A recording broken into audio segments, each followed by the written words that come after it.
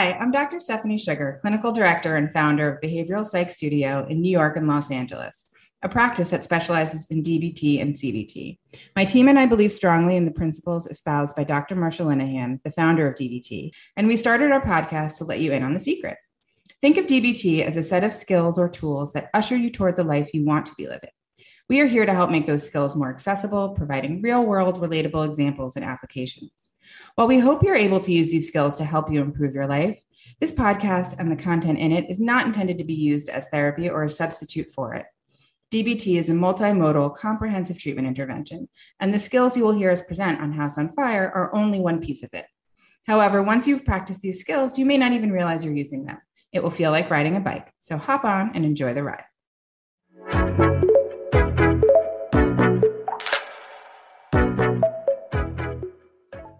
Hi, everyone. It's Avery Galliette. Welcome to House on Fire. We are so happy to be here. My pronouns are she and her, and I'm so happy because I have a really cool pairing that we are introing today. Lucy, can you intro the special guest and yourself? I can. My name is Lucy Rooney, pronouns she, her, and I am being joined by my wonderful sister-in-law, Sarah Rooney DeSoye, Dr. DeSoye, who is a child psychologist and will be kicking us off into some DBT skills for back to school for both parents and children. So I'm so happy you're here, Sarah. This is a dream of ours to do this together. I know, Lucy, you're making my dreams come true, and you too, Avery. I'm so happy to be here, Sarah DeSoye, and I can't wait to get started. Woohoo!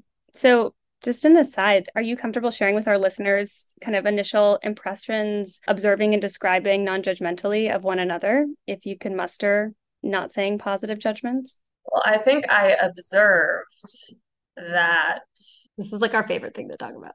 I guess I met you in Pelham. I met you at your parents' house, and it was during COVID. And I observed like a warmth in my cheeks. I felt nervous. I could notice that my cheeks were flushed. I felt really warm being around her. She gave me a really big hug. She was smiling. Jed, my husband, had described to me what Sarah was like using a lot of judgmental words, positive judgments, and I also had those positive judgments of her. And I also, it's funny because we used our observe describes. We were at a wedding together, Sarah and myself, the other weekend, and we just got really kind of got kind of overwhelmed, and we took a little break, the two of us, and we were like, let's use our observe and describe skills. And we just kind of like looked around and took a minute, and it was actually really helpful. It's so helpful.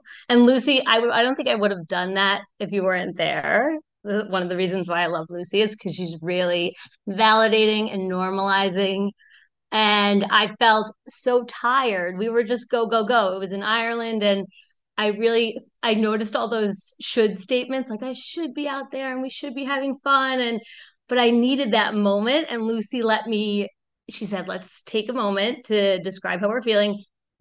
What do you need right now? And I needed some time alone. And then I was able to then have fun. I don't know how much, I think I would have burnt myself out had I not noticed how I felt. I think I would have just acted on the urge of go and acted on those judgments of should. You know what I also noticed, Sarah, is like we did a really good job of keeping an open mind, which I think is a lot of mindfulness too, is like observing how we're feeling right now.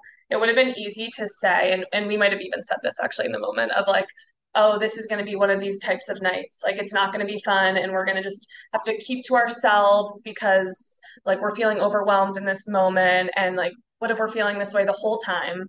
And we just acknowledged that we were feeling overwhelmed in that one moment and that we weren't feeling super social. We weren't having those urges to converse with people in that one moment. And then cue 30 minutes later, Sarah and I are on the dance floor and running around, and we're observing that we're kind of participating more and we're not just kind of watching. And so I think it's mindfulness is also about being open to observing what comes next instead of like predict what's going to happen the rest of the night just because you're feeling a certain way right then and there.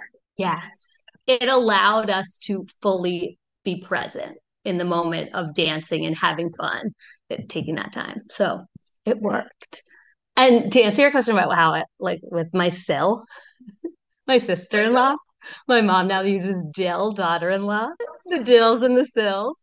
I had so many positive judgments because Jed, my brother, just said, you will love this super strong, smart, analytical thinker, and she's really warm. And I noticed all those positive judgments too, and I had them as well.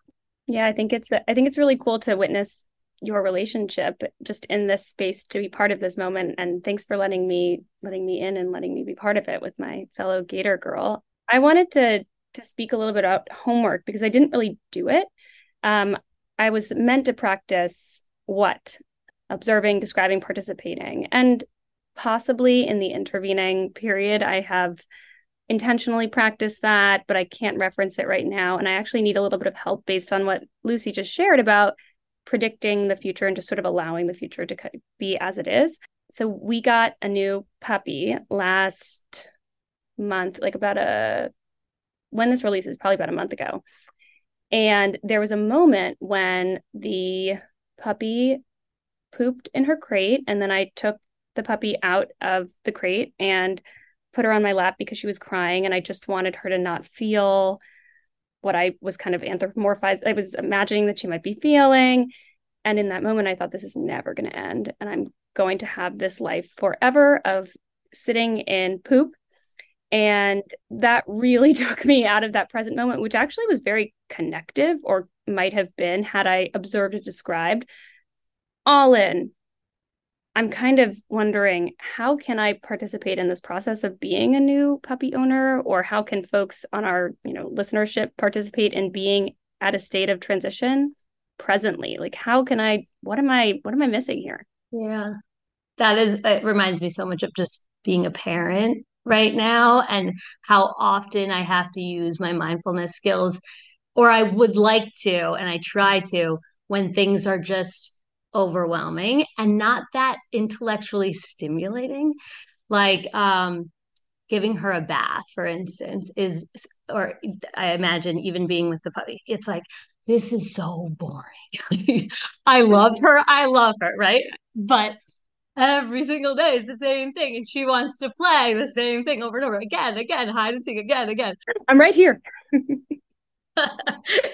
I notice myself thinking about all the things I'm not doing, right? The multitasking that we are so programmed to do, like it's reinforced. And so anyway, going back to your puppy story, I think that what I noticed, those judgment thoughts, those should thoughts, those what am I, oh, I'm just a mom, or I'm just a parent right now. This is so boring. Is this going to be forever?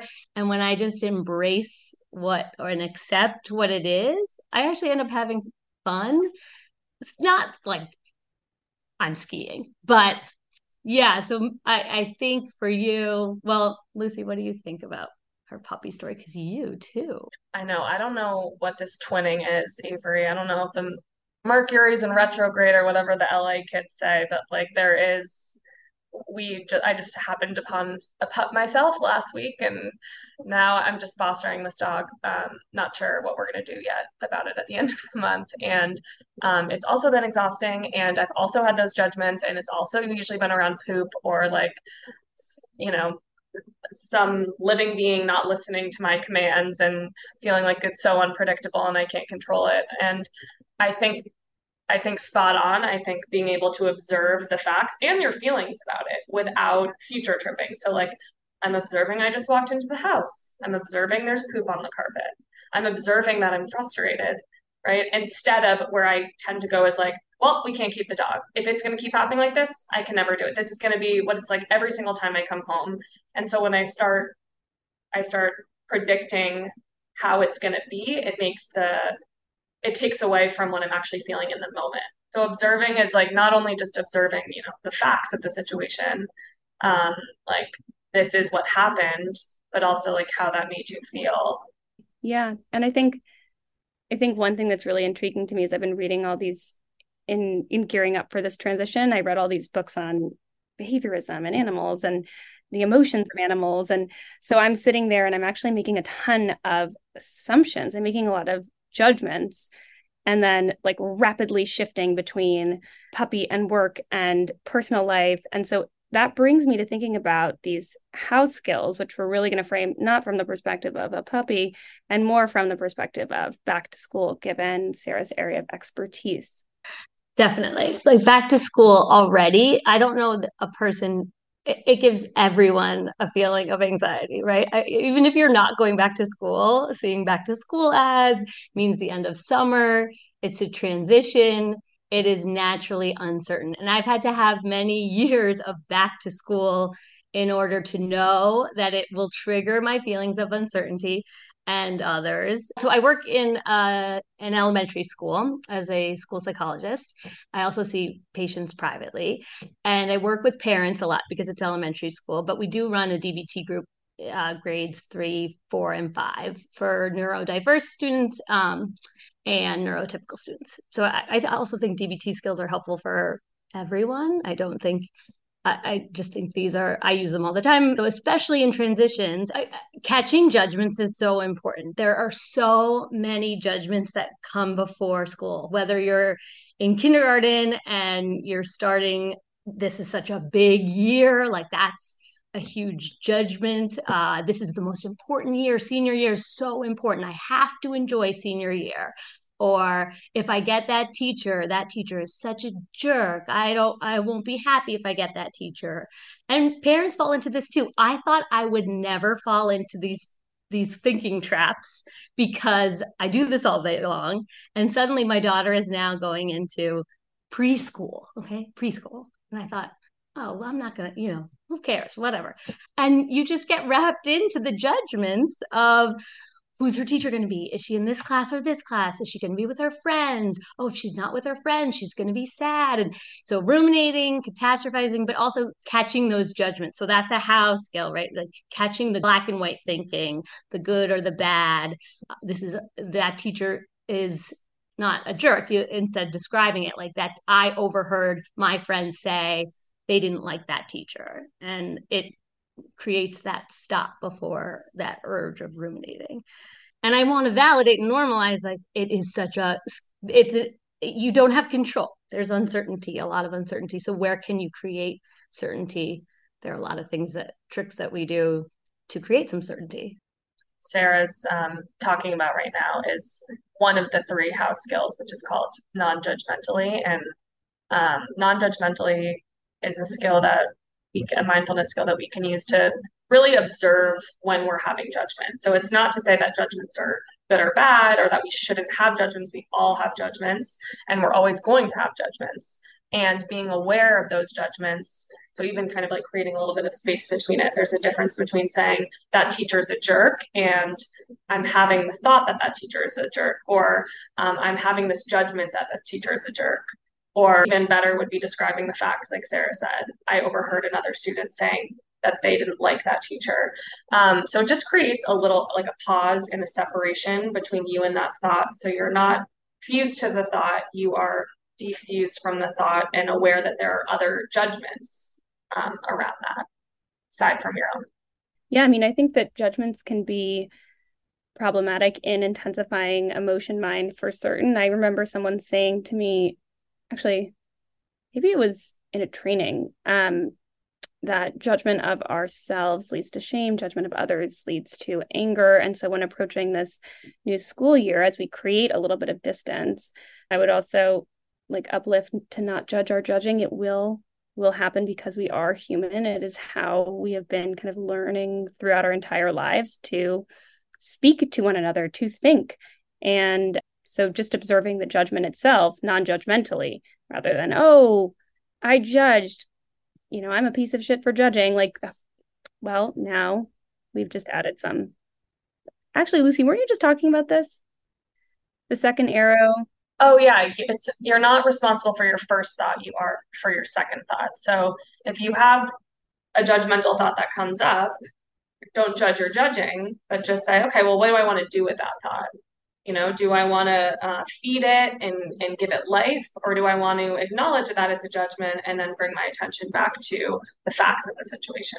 Yeah, because there's that example of drinking the milk, you go into the refrigerator and you drink the milk, and you need you need to be able to judge experiences to know that the milk is bad, right? Oh, this milk is bad.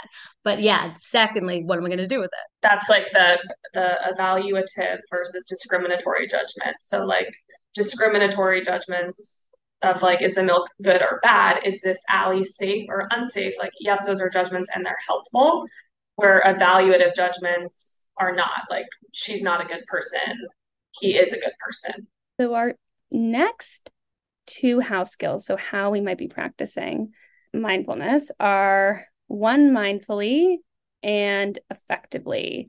So one, mindfully makes me think of that concept of multitasking and, sort of this rapid shifting that we might engage in. I used to have the thought when I was in school, and sometimes now, that if I am doing multiple things at once, I'm just being hyper productive. It's an incredible gift of mine. And the reality is, I'm actually kind of letting a bunch of things fall in between the cracks because my brain is going to and fro. This is my experience of it. And it really clouds my awareness of my thoughts, of my feelings, of my urges. So just slowing down and taking time to do one thing at a time, one step at a time, is my approach to just being truly aware of what's happening in the moment, what I'm thinking, what I'm feeling, what I'm doing, what I need. School is a place where multitasking is reinforced. Absolutely. Because you're bombarded with multiple things. You have for older, you have your syllabus where you have to get everything done by the end of the year. So you're constantly anticipating the future. And it makes it very challenging even for younger students as they're planning projects or organizing, to read a book and really dive into that book. I think really younger students like K2, 3, they just have this amazing ability to play and be fully present at recess, having fun, enjoying themselves. And I think we need to practice that a little bit more and not think of it as wasting time. I have actually a funny story. When I first started working at a school, I introduced mindfulness as something that we could teach children, right? And that it could be really helpful. And one of the things I got asked to do was lead a mindfulness activity with the Board of Education, right? So then all these board members. So I ended up with my colleague doing the leading the Hershey's Kiss, slowly eating a Hershey's Kiss mindfulness activity. It's where you smell the Hershey's Kiss, you look at the Hershey's Kiss, you notice your urges, the memories, you listen to yourself open the wrapper. So I'm doing this. As I'm leading this activity, I am noticing so many judgment thoughts of, we're wasting time. This is the Board of Education. We're not getting anything done. People feel like they have to get home to their kids. But in reality, I feel like you've said this, Avery, on the podcast, because I've listened. It's like flexing that muscle. So it's not necessarily about that particular moment, although it could be, right? It could increase joy, especially if you're reading, but it's about flexing that muscle and really practicing it because we're so programmed to multitask. Totally. And we're going to multitask at times. And like you're saying, Sarah, it's not always like, well, what's the benefit of it right now? The benefit of it is that it increases our muscle memory. And it makes me think, there are certain things that I'm going to just continue to do multitasking because it's efficient, right? Like if I go outside, I need to drink my coffee while I'm outside walking the dog and then come back because I don't have enough time to sit and drink the coffee. I guess I could, but then there'd be other consequences, lack of sleep, etc. So there are some things where I'm just like, you know what? I'm not going to do that one mindfully.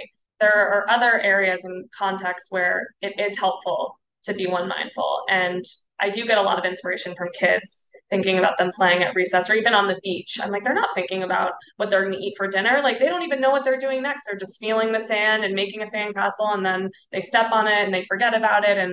And I think children are such good inspiration for one mindfully doing something. When it comes to the parent component, how do you see this showing up from like a homework perspective? I sometimes think that I have parents asking me about my kid just won't do homework or they won't get their work done. They're on their phone. How do you, and of course it's case by case, and how do you promote both one, mindfulness, in a child or teen client? And also, how do you promote one mindfulness in parents? Yeah, it's a great question. Because now there are so many distractions. Actually, I have my distractor shield. Okay, so listeners that can't see, Sarah has a piece of paper up with a shield and it says distractor shield. That's so darn cute. And I can't take credit. It's from a curriculum. It's a social skills curriculum called Superflex. And I love it because when we're teaching the kids about uh doing something one mindfully, right? Paying attention on purpose, uh we're often distracted, and we need things to remind ourselves to get back to task. So I actually highly recommend these, like put post-its out for parents, put up distractor shields on things. I put it on my phone, I'll put it on my computer. Kids will joke around and they'll put it on their mind or a picture of the brain because their thoughts will go everywhere. But even practicing it in short spurts at a time, I think is really important. Being playful with it, right? Oh my gosh, and not judging, trying to observe those judgments. Oh my goodness, I am gonna, they have to focus for 20 minutes. No, let's just normalize the fact that there are going to be so many distractions right now and practice. Okay, I'm going to pretend to be, they call it in Superflex, brain eater, and brain eater causes distractions, and he's a unthinkable, so he's like the villain who's trying to distract you from what you're supposed to be doing. So let's pretend I'm brain eater and I'm going to come in and distract you and say, oh, let's play video games and like let's do this fun activity, let's go outside. Oh, I have to tell brain eater stop. So that's one. I think with parents I really like practicing and inoculating kids with, and yourself with, what's going to happen, and therefore normalizing. Bringing us back to the point of all this, like why be non-judgmental? Why use the one mindfully skill is, as Sarah alluded to, like it's to increase our happiness and reduce our reactivity. So this happens to me actually all the time. I'm watching a show, and then I'm kind of texting at the same time, and I miss the benefits of the show. I miss like the experience of watching the show is not as great as if I had put the phone down. Also, like when I'm super distracted and doing a million things at once, and a demand is asked of me or a request is made, I am more likely to be reactive than to just pause and respond. If I'm doing one thing at a time, I'm used to just kind of pausing and being like, okay, what's next? If I'm doing a million things at once and then a trigger comes up, I'm going to be more reactive. Totally. Yeah. I mean, I think that's with like the back to school component. I'm also thinking about, Sarah, like how you take care of yourself with all of the demands that are placed on you at this time. The beginning of the year is such a major transition period for you. Are both a parent and, I imagine, a lifelong student, and you work in a school environment. So there's a lot happening. How do you practice one mindfulness in the start of the school year? It doesn't come easily to me, and I've been doing my job for 8-9 years now, and I think now finally I know what's going, I can anticipate that this will be a time of feeling anxious. I notice my urge to avoid checking my emails, avoid talking about school, avoid turning off the TV as soon as the back to school ad comes on, just avoiding school altogether. And instead, so notice that. And at the same time, find a balance between preparing myself for the school year and not doing the schoolwork. We have all of this urge sometimes to avoid things that are anxiety provoking, right?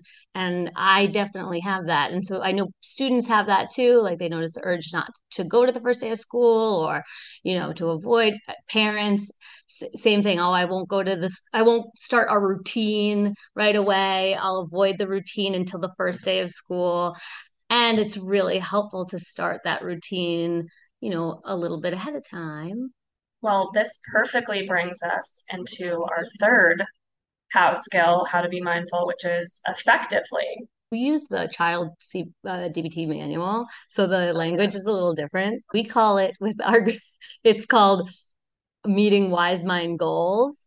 What the message really is what is your long-term goal that you have set for yourself, which could be, I really want to have a good relationship with my teacher, right? Or I really don't want to get in trouble anymore. I don't want to go to the principal's office. I don't want to lose recess. So that's your goal. You said that you wanted that, and that's wonderful. And we can meet that wise mind goal. So that's the way we talk about it with kids. Yeah, so effectively, I mean, it's basically the same thing, I guess, just a different word or a more kid-friendly word. And effectively is kind of like exactly like doing what works, doing what is needed, like having the willingness to do what is needed for your long-term goal. So it's kind of using value-based, making value-based decisions versus emotion mind decisions.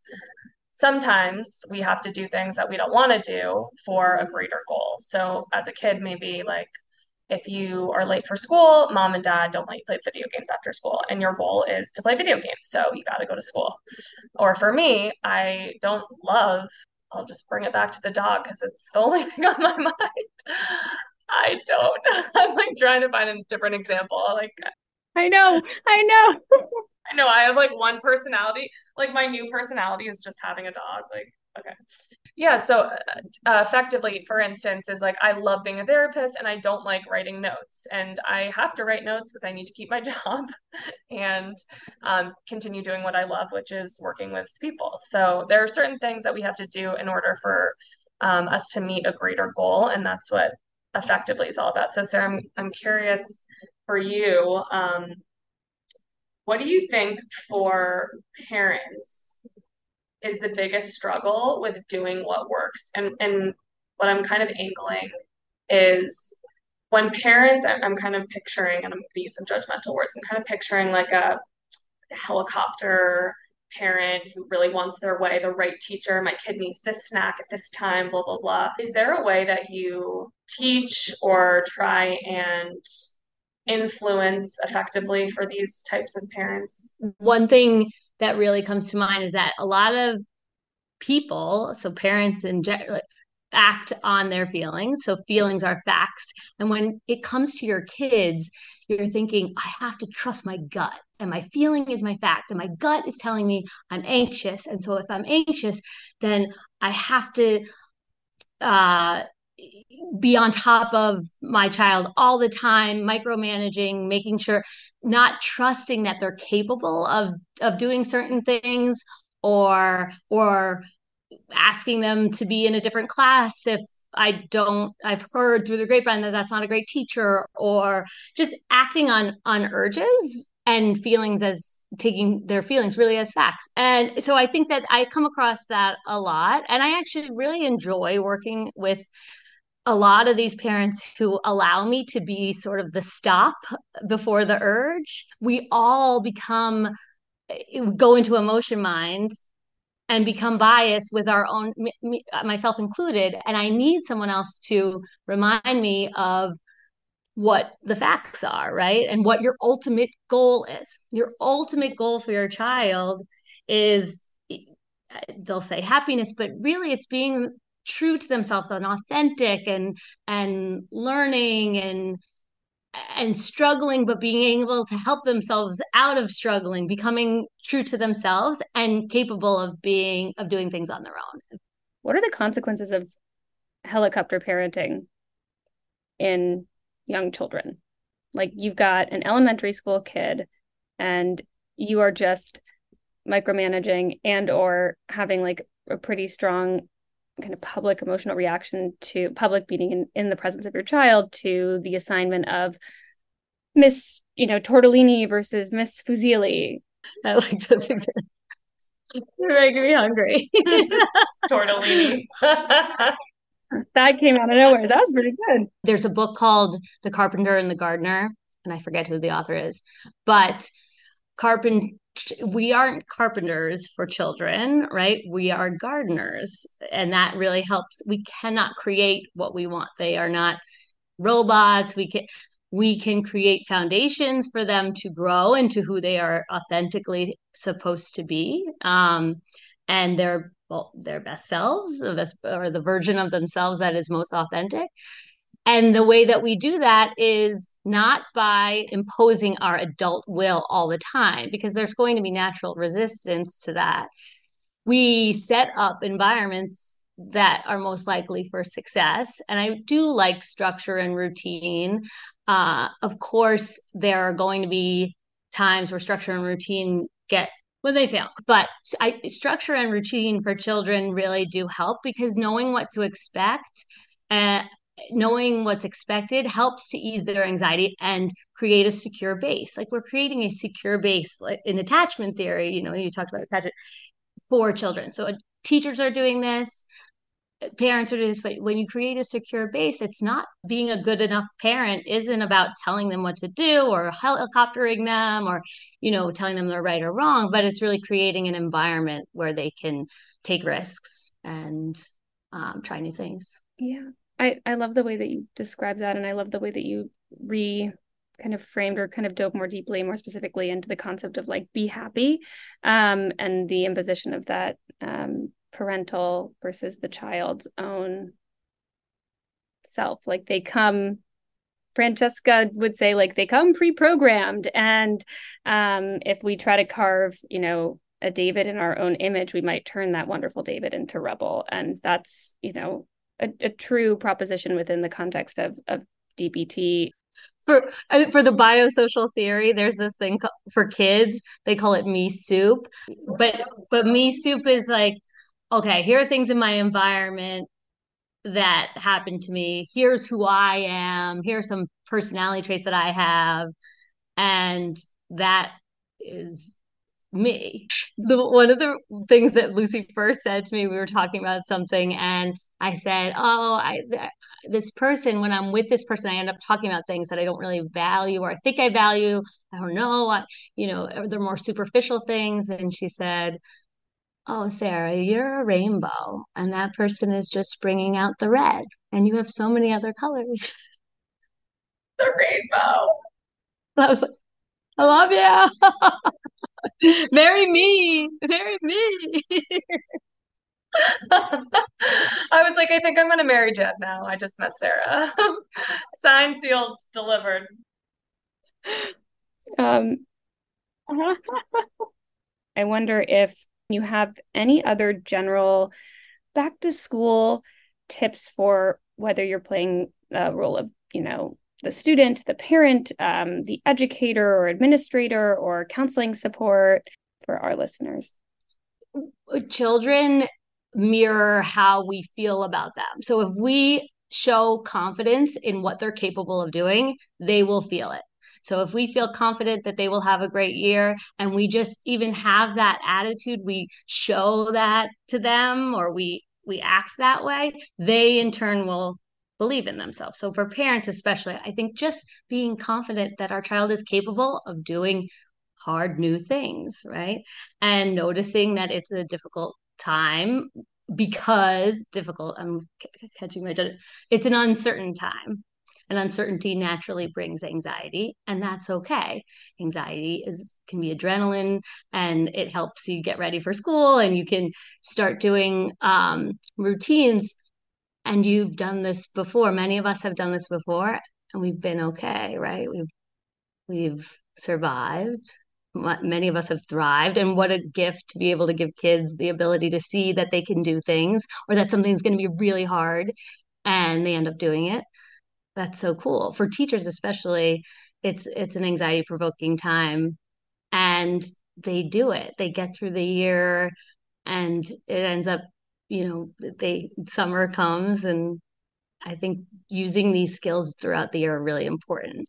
Doing things one mindfully, really focusing on one thing at a time, trying not to anticipate the future so much. Not being judgmental of other kids too, and trying not to be so judgmental of yourself. So much opportunity as we go back to school for these house skills. This is so awesome. And it's making me, in a weird way, like, want to go back to reframing in a way that I'm surprised by, because I thought that I was very much done with attending school ever again. I'm noticing the urge to pack a book bag and get learning, because there are people like you in these spaces that are both advocating for the needs of the child while meeting the parents where they're at and encouraging them to, when possible, flexing those distress tolerance, emotion regulation muscles, and acting as if, being effective. You might not feel so good about the first day of school, and you are going to act as if all is confidence. I am noticing that I want to go back to school and be at Sarah's school. I want to go back to school and learn DBT skills from Sarah, because I think just everyone would benefit from that. And I think it's so amazing, Sarah, because I do DBT with young adults mostly. And I always am thinking, I wish that kids learned it more. And I know that some schools do have DBT programs within that context. And I'm so proud of you and happy to know that there are mental health providers out there like you who are helping kids learn these building blocks to just living. So, Sarah, what would you have listeners do to practice house skills this week? In order to catch your judgments, I think it's really helpful to write down a list of judgmental thoughts that you have. And once you have those judgmental thoughts, some people don't even realize they're having them. So I think just writing them down and then eventually tallying judgments could be something to practice catching your judgments. To increase some awareness. I like that. Well, Sarah, I hope you have an amazing time in Vermont. It looks beautiful, and I hope you are able to have some one mindful time with Rooney, my adorable niece. And I love you, and I'm so glad that we got to do this together with Avery. I can't thank you guys enough. You guys were wonderful, and this is really my dream come true. I love talking about this. So thank you for having me. Bye. Bye, guys. Love you, Lucy. Bye, Avery.